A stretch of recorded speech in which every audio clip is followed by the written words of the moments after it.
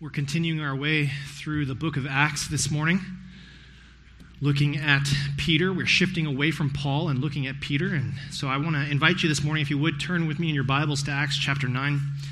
We're going to be looking specifically at verses 32 to 43, closing out the chapter. That last song we sang, Jesus Touched Me. That is the reality of the text that is before us this morning. We encounter the Apostle Peter, and as we look carefully at what he is doing, we recognize when we see him ministering and serving that indeed he has been with Jesus. I just want to remind you of two passages, two different miracles that are performed here. If you would, look with me. I'm going to read it one more time, just briefly. Acts 9, beginning in verse 32, and we'll read the scripture, and then we will pray and ask for the Lord's help to understand what's going on in this text, and then we'll get to work. If you would, just look with me. Verse 32, as Peter went here and there among them all, he came down to the saints who lived in Lydda. There he found a man named Aeneas, bedridden for 8 years, who was paralyzed. And Peter said to him, Aeneas, Jesus Christ heals you.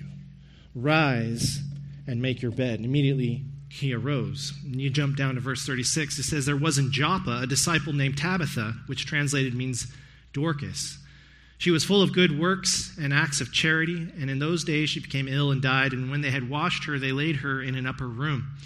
Since Lydda was near Joppa, the disciples, hearing that Peter was there, sent 2 men to him, urging him, please come to us without delay. And so Peter rose and he went with them.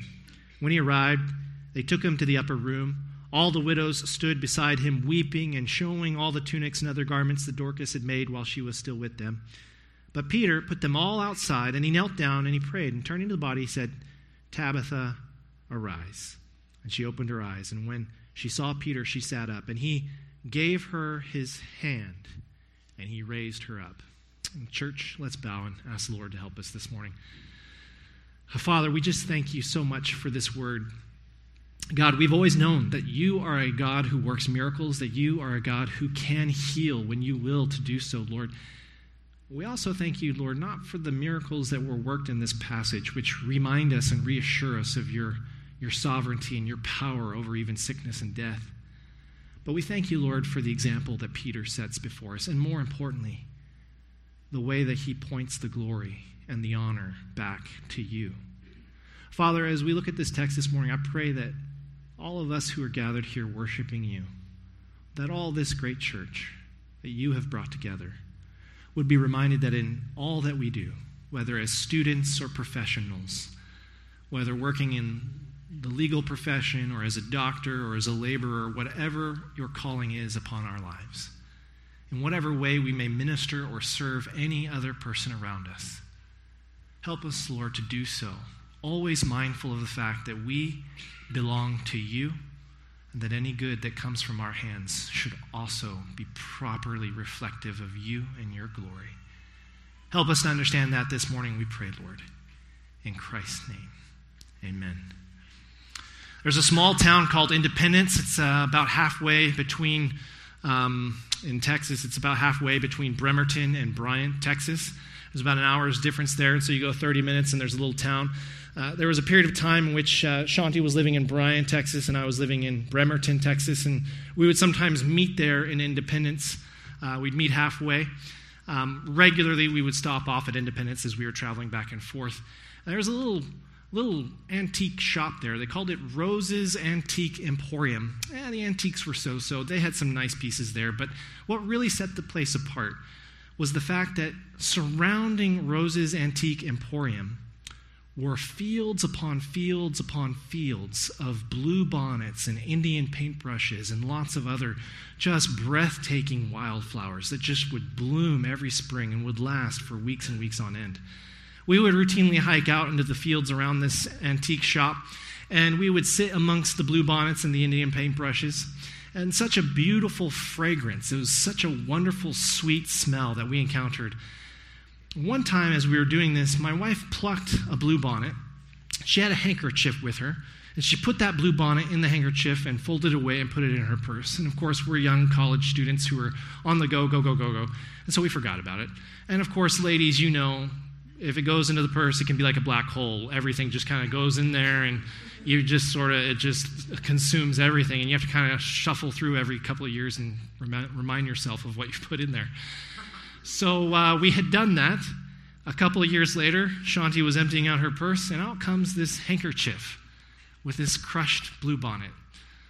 And of course, we all opened up the blue bonnet, and we opened up the handkerchief, and the blue bonnet was long since dead. Just a dried out, crumbled thing, kind of dumped it into the trash can there. But what was amazing was when we held up that blue bonnet, when we held up that handkerchief, we could still smell the blue bonnet from years before.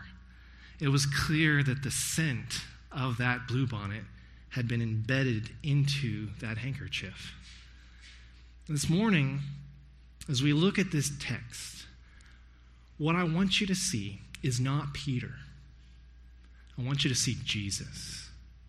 And what I want you to take away from this text this morning is that when we look at Jesus, when we look at Peter and how he's ministering to these different individuals in the coastal plains of Israel, Lydda and Joppa specifically, what stands out to us is that Peter is behaving just like Christ.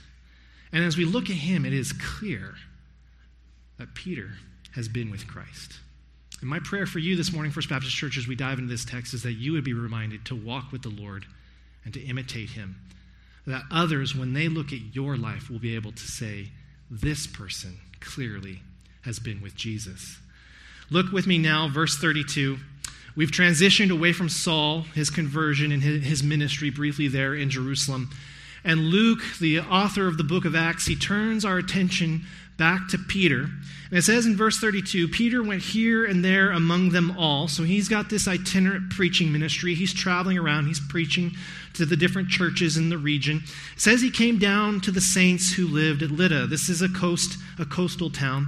And there he found a man named Aeneas who was bedridden for 8 years, who was paralyzed. He encounters there in this city a man who's paralyzed. And he says to him, Aeneas, Jesus Christ heals you. And I want you to look at this next phrase very specifically. He says, rise and make your bed. Now, the miracle of itself is phenomenal. Of course, we can be reminded of the fact that Jesus heals. He is in the business of performing miracles. All of that is true.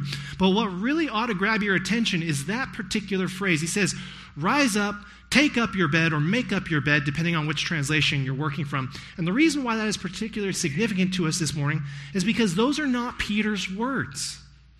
Those are not his words. Sure, he says them, but he's actually quoting Jesus. Don't flip there, but just listen. In John chapter 5, there is a similar account of a man being healed who was paralyzed. In John 5, verses 5 to 9, the Apostle John tells us that there was a man living there who had been an invalid, that is crippled, for 38 years. When Jesus saw him lying there, and he knew that he had been there a long time, he said to the man, do you want to be healed? And the sick man answered him and said, Sir, I have no one to put me into the pool when the water is stirred up. There was a pool of water there. I won't get into the specifics, but there was a custom that if you got dipped in this water, you might get healed. It was reported there was an angel that would sort of heal the first person that got dunked in. But as a cripple and with no family members, there was no one to help put him in the water. So he says, Sir, I have no one to put me into the pool when the water is stirred up. And while I am going, another steps down into the water ahead of me. Jesus says, do you want to be healed? And his response is, boy, I wish I could, but I don't have anyone to help me. Jesus said to him, get up, take up your bed, and walk. Notice that expression. Take up your bed. What does Peter say? Look back at Acts. He says to him, Aeneas, Christ heals you. Rise and make or take up your bed. These accounts are very similar, nearly identical. crippled, invalids, paralyzed men. In the one instance, Jesus says, do you want him to be healed? He says, I wish I could. No one's here to help me. And he says, take up your bed and walk. Peter, speaking to this fellow, Aeneas, says, take up your bed and walk. In both instances, the phrase is used, the expression is used, take up your bed and walk. Jesus said it first. Peter encounters a man nearly in the same situation as the man that Jesus encountered. And when he performs the miracle, he says the exact same thing as his master said before him. You say, that's fascinating, Pastor, but I think it's just a coincidence. I would agree with you, purely coincidental, if it were not for the very next miracle. Luke is trying to draw our attention to something here. Beginning in verse 36, there was in Joppa a disciple named Tabitha, which translated means Dorcas. She was full of good works and acts of charity. And in those days, it says, she became ill and she died. And when they had washed her, they laid her in an upper room. Since Lydda was near Joppa, the disciples, hearing that Peter was there, sent 2 men to him, urging him, please come to us without delay. So Peter rose and he went with them. And when he arrived, they took him to the upper room, and all the widows stood beside him, weeping and showing him the tunics and the other garments that Dorcas had made while she was with them. Now look at this. Verse 40. But Peter put them all outside. They're in an upper room. Okay, note that. Peter puts them all outside the upper room. He's like, okay, that's enough of the tunics and all this good stuff that she did. That's enough. You guys stand outside the room. Go away. And it says he put them all outside and he knelt down and he prayed. So he gets on his knees. He prays. Obviously, he's praying to Christ. And turning to the body, which is Tabitha, he says, Tabitha, arise. Notice that. Arise. Get up. Arise. And she opened her eyes, and when she saw Peter, she sat up. Look at verse 41. He gave her his hand, and he raised her up. That is, he gave her his hand, and he helped her get up. She has been raised from the dead back to life. Now, again, what is significant about this is that it parallels nearly perfectly a similar kind of miracle that Jesus works. Back in Mark chapter 5, again, don't flip there, just listen. The gospel writer Mark tells us in verse 38 that they came to a particular house. This is Jesus and the apostles in their travels. They came to a particular house of the ruler of the synagogue, and Jesus saw a commotion. There's a lot of weeping going on. People weeping and wailing loudly. And when he had entered, he said to them, why are you making a commotion and weeping? They're weeping for a child who has died. Jesus says, the child isn't dead, but just sleeping. And of course they laugh at him. Okay, whatever. She's clearly dead. So he puts them all outside, Mark tells us. He puts them all outside, and he took the child's father and the mother and those who were with him, and he went in to where the child was. Notice this. Taking her, this is Tabitha is her name, taking her by the hand, he says to her, Talitha Kumi, which translated means, little girl, I say to you, arise. Little girl, arise. Look back at Acts chapter 9, verse 40. Peter put them all outside. He knelt down and he prayed, and turning to Tabitha, he says, Tabitha, arise. In both instances, the Greek construction is identical. You might, in your different translations, have slight different variations from one passage to the next, but we have here 2 back-to-back accounts in which Jesus does a miracle, he performs a miracle, and now years later, as Peter is traveling, we don't know how much further down the road this is, as Peter is traveling around amongst all the churches and preaching, he is called upon to perform miracles. And what stands out, what Luke wants to draw your attention to in this particular passage, is that when Peter acts, when miracles are performed, he is imitating Christ. He is imitating Jesus. And the reason I want to draw your attention to that this morning is because it is clear in Peter's ministry that as he is working having gazed upon, having walked with, having known the Lord. I think when I look at this particular passage that perhaps Peter was maybe unconsciously, maybe instinctively, just dropping into the manner that to him was so special? Because it was the manner of his master. If you reflect on your own life, I think you would also note that over the years, as you have made different friends who have really inspired you, who have really challenged you, teachers perhaps who have encouraged you and opened your eyes to see new things, to behold new wonders for the first time, as your estimation, as your admiration for these individuals has grown, you probably, if you stop to think about it, would have noticed that in your own manners, you're imitating them. As they have taught you, as you go to teach others, you are imitating them. When I was in seminary, many years ago, there was a professor whom I just dearly loved, Dr. Bell, Dr. William Bell. He taught me a great deal about systematic theology, and he was a man of some dry wit and humor. I have been fond of quoting his jokes a couple of times. I get the same groans that he got, I'm sure. I will share one of them with you. Dr. Bell was fond of saying to someone when they had accomplished something that they were proud of, but which was not really all that particularly noteworthy, he would say to them, "Oh, well, congratulations. I guess you've earned yourself an all-expense-paid trip to Detroit for 1 week." Now, who wants to go to Detroit? Nobody, because there's nothing fun in Detroit to go for. There's no reason to go there. So he would say that, and you'd look at him and be like, "Oh, thanks, I guess." You're not sure what to make of that. And then he'd say, "Do you want to know what the second place prize is? An all-expense-paid trip to Detroit for 2 weeks." So first place, you only have to go for 1 week, but second place, you have to go for 2 weeks. Now, you're all sitting here like, "Oh, okay, that's okay." But I love to tell that joke. I just do. I will say it to my kids. When they are so proud of something that they've done, I'll say, "Congratulations. You get to go to Detroit for 1 week." And they're like, "Yay, Daddy, when do we leave?" I said, "No we about this. I'm just going to send you on your own because I don't want to go there." I tease with them all the time. I also have noticed in recent months, whenever someone offers to do something really kind or gracious for me, which I don't necessarily feel I am entitled to, I will say to that person, "Well, just like the horse trader did, I'm going to just take you in on that offer." Now, if you were here during the merge, I see some of you nodding your heads. You know where I heard that from.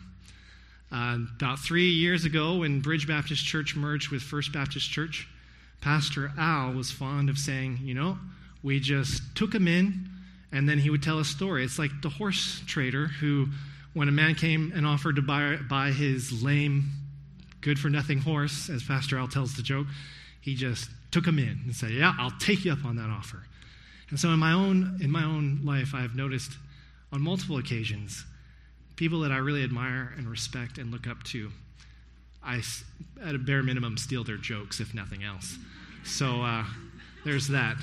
But they have inspired me in so many other ways. When we look at Peter here in Acts chapter 9, as he is ministering, he is clear in his manner to reflect the master that he has spent so much time with.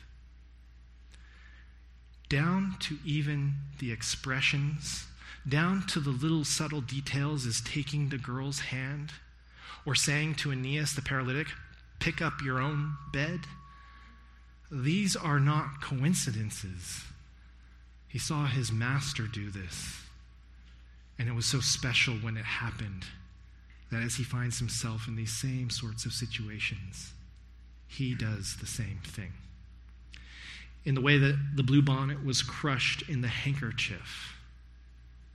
Years later, though the bonnet has passed, and here, years later, though Jesus has ascended into heaven, in the same way that the handkerchief retains the scent of the bluebonnet, Christ's disciples retain the fragrance of Christ. That's where these things are similar. But church, let us not make the mistake of thinking that just because we follow Jesus, we have all things in our own power. If you look closely at this text, you will find not only the similarities between Peter and Jesus, you will find differences as well.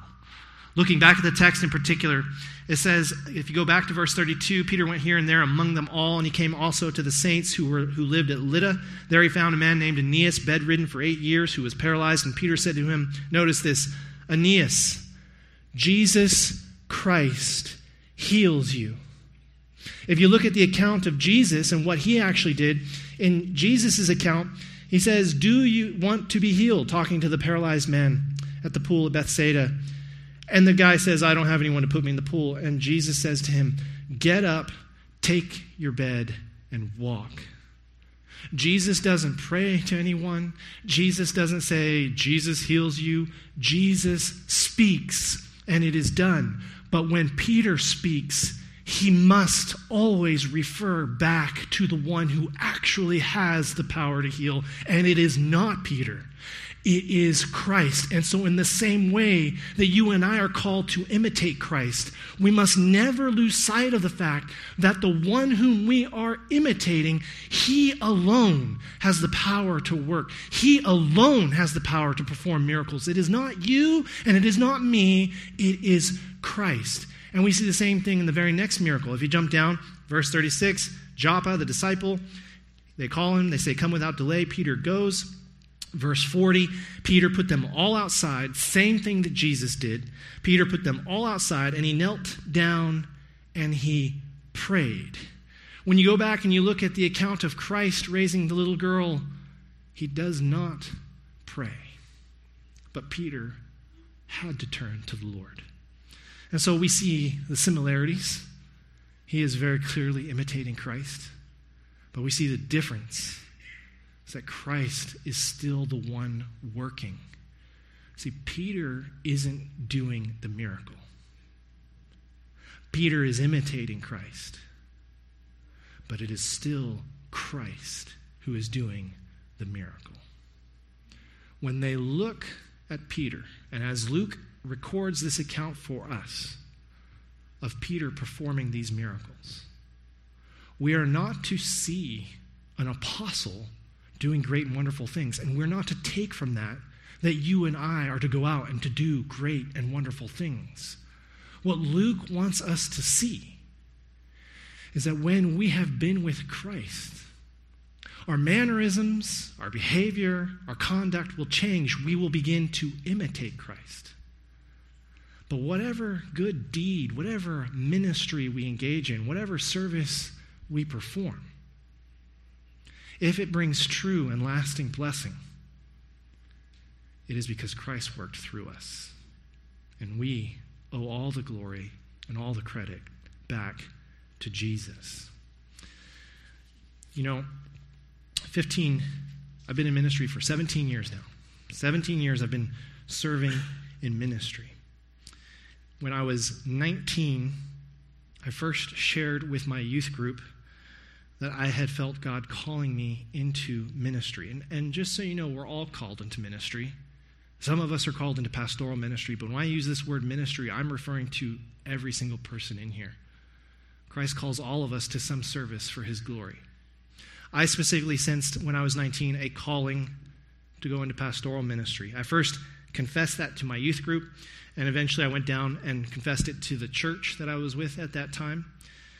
Soon after, I had a little detour that took place in my life, again, under God's direction. This little known event called 9/11 happened, and I found myself enlisting in the United States Marines, 3 years, serving our country in a time of war, come back, go back to school, go back to Dallas Baptist University, get my degree. Later, as I was in college getting my degree in biblical studies, God continued to refine this call in my life. He began to open those first doors of ministry. I served as an intern and then as a youth pastor and then as a college pastor, working up the age levels, I should say, one by one. I volunteered, I served as an intern, I even served as a paid person on church staff. Eventually, the Lord brought me here to Kamloops, where we were interviewed and commissioned by the North American Mission Board. And as a NAM missionary, I planted a church together with some really great friends, the Blyenbergs and a few others. And the Lord has been with me through it all. You know, the thing that really catches my eye, though, as I look back on it, if I could go back 17 years to when I first sensed God calling me into pastoral ministry, what I wish had been more impressed upon me, and what I pray I'm growing more into day by day, is that I am not my own. And if I am to minister and to serve, following the example that Peter gives us here in Acts, and if you are to minister and to serve, if any of us would like to carry some of the fragrance of Christ with us into whatever service we are performing, we will only do that when we first recognize that we belong to him, that we are his captives. I invite you to turn with me. This image somebody should have shared with me when I first sensed God's calling on my life in a ministry. This is an image which should guide and shape you as well as you enter into ministry. Turn with me to 2 Corinthians chapter 2.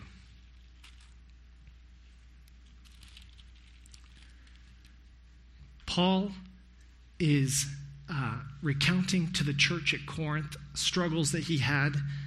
In verse 12, Paul says, "When I came to Troas to preach the gospel of Christ, even though a door was opened for me in the Lord, my spirit wasn't at rest because I didn't find my brother Titus there. So I took my leave of them and I went on to Macedonia." So Paul essentially recounts his struggles in Troas. And then in verse 14, he brings to us a very interesting image of what life is to be like for anyone who would minister, who would serve on behalf of the Lord Jesus Christ. In verse 14, having just said, I've had these struggles in Troas, things didn't go according to plan, my spirit wasn't at rest, he says in verse 14, but, contrary to the fact that things weren't going well, but I give thanks to God, who in Christ always leads us in triumphant procession. Now you read that verse and you think, oh, that sounds wonderful. Jesus is holding a parade and he's going to lead us down Main Street in a parade. This is wonderful. The problem with that reading of this verse is you are taking your 21st century understanding of a parade and you're reading it back into the text. They had parades back in the first century, but the only kind of parades they really had back there in those days were the kind in which Caesar would come home from having conquered some faraway land, and in order to celebrate his victory, he would parade down the middle of Rome, and in his wake he would have, in chains, bound and led along by Roman centurions, slaves and prisoners whom he had captured. And as they were making their way along, barbarically, gruesomely, it was the custom of Caesar, as a display of his glory, to pardon some of those slaves and to execute others of those slaves. This is the only kind of parade that we know in the first century. So when Paul says, "Thanks be to God who always leads us in a triumphant procession, in a parade," the image that you need to have there is not that we're just all cheerfully walking down Main Street. Yay, look at us, we have succeeded. Go me, go my family, go my house, go my church. That is not the idea that Paul has in this particular text. What he wants you to understand is that whatever happens, and he references this event in Troas and how it didn't go well for him. He says, whatever happens, whether it goes good or whether it goes bad, we can always give thanks to Christ because we are his captives and he is always victorious. What Paul is saying is, whether we are experiencing ups or downs, at the very minimum, we can still proclaim to the world the greatness of Jesus. Because no matter what else has happened, we can testify that Christ has conquered our hearts. Whether things go well or bad for our dear friends, the Cognes.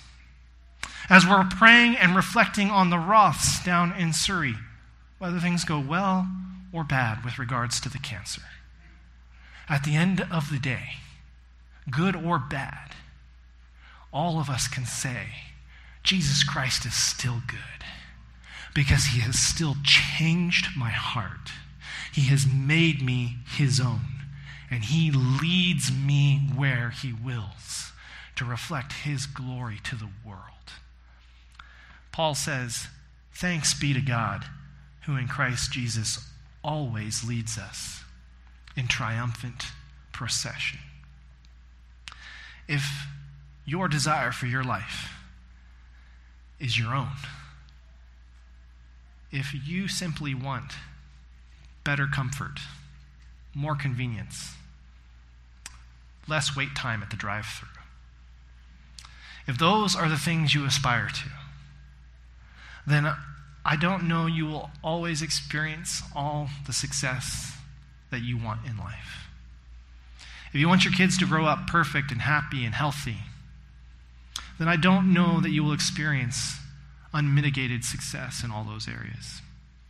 As you're entering into your senior years, if you want to go to your grave with no aches and pains, no stiffness when you get up out of the bed in the morning, I don't think you're going to be very satisfied in that. In every single situation, if our desire is to reflect Christ, in every situation, if our heartbeat is to proclaim the beauty and the majesty of Jesus, then guess what? We can do that in any situation, in any circumstance. But what I have found in 17 years of ministry is that not every single Christian absolutely has it as their heart's passion and desire to proclaim and reflect the beauty of Christ. We say that. But very oftentimes when we come to prayer or when we come to fellowship, we come to complain. Paul is saying, things didn't go so well for me, but you know what? Jesus has conquered me, and he leads me where he wills in his parade.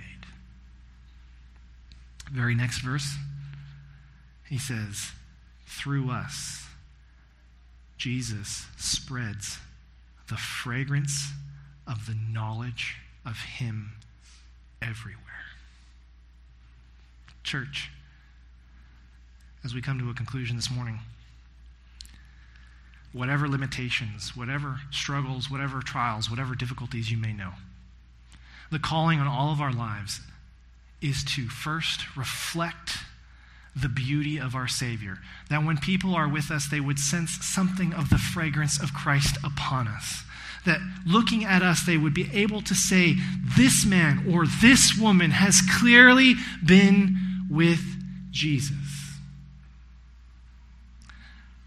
Our heart's passion should always be, no matter where Jesus takes us, no matter what our circumstances, all the power, all the glory, and all the credit go to him. And he is king, and he is sovereign. As we close this morning, with all of that said, my prayer is that you would be crushed by Christ in order that you would retain his fragrance and not your own. Would you pray with me, church? Oh, Father, we say thank you. Thank you, Lord, for always leading us in triumphant procession. And as we reflect and meditate on the example that Peter has given to us, as Luke records for us in Acts chapter 9, Lord, our prayer is that we would be like Christ, closely observing your manner, O Lord. that as we serve, as we give, as we labor, whatever we do, whatever talent or gift we employ, that as we employ it, we would do so in clear, unmistakable imitation of you, O Lord. That when people see us, they wouldn't see us, but they would see you. And Lord, when we know successes, when we know victory, I pray that our testimony would be first to point all the credit back to you. And God, when, according to your divine and loving providence, we meet with failure and disaster, when things are not going well, O Lord, I pray that we would be reminded no matter what, that you are God, and that we can still testify, whatever failures, whatever the circumstances, you are still victorious because you have conquered our hearts and redeemed us to be your own. Lord, we pray all this would point to you, and we pray this in Christ's name. Amen.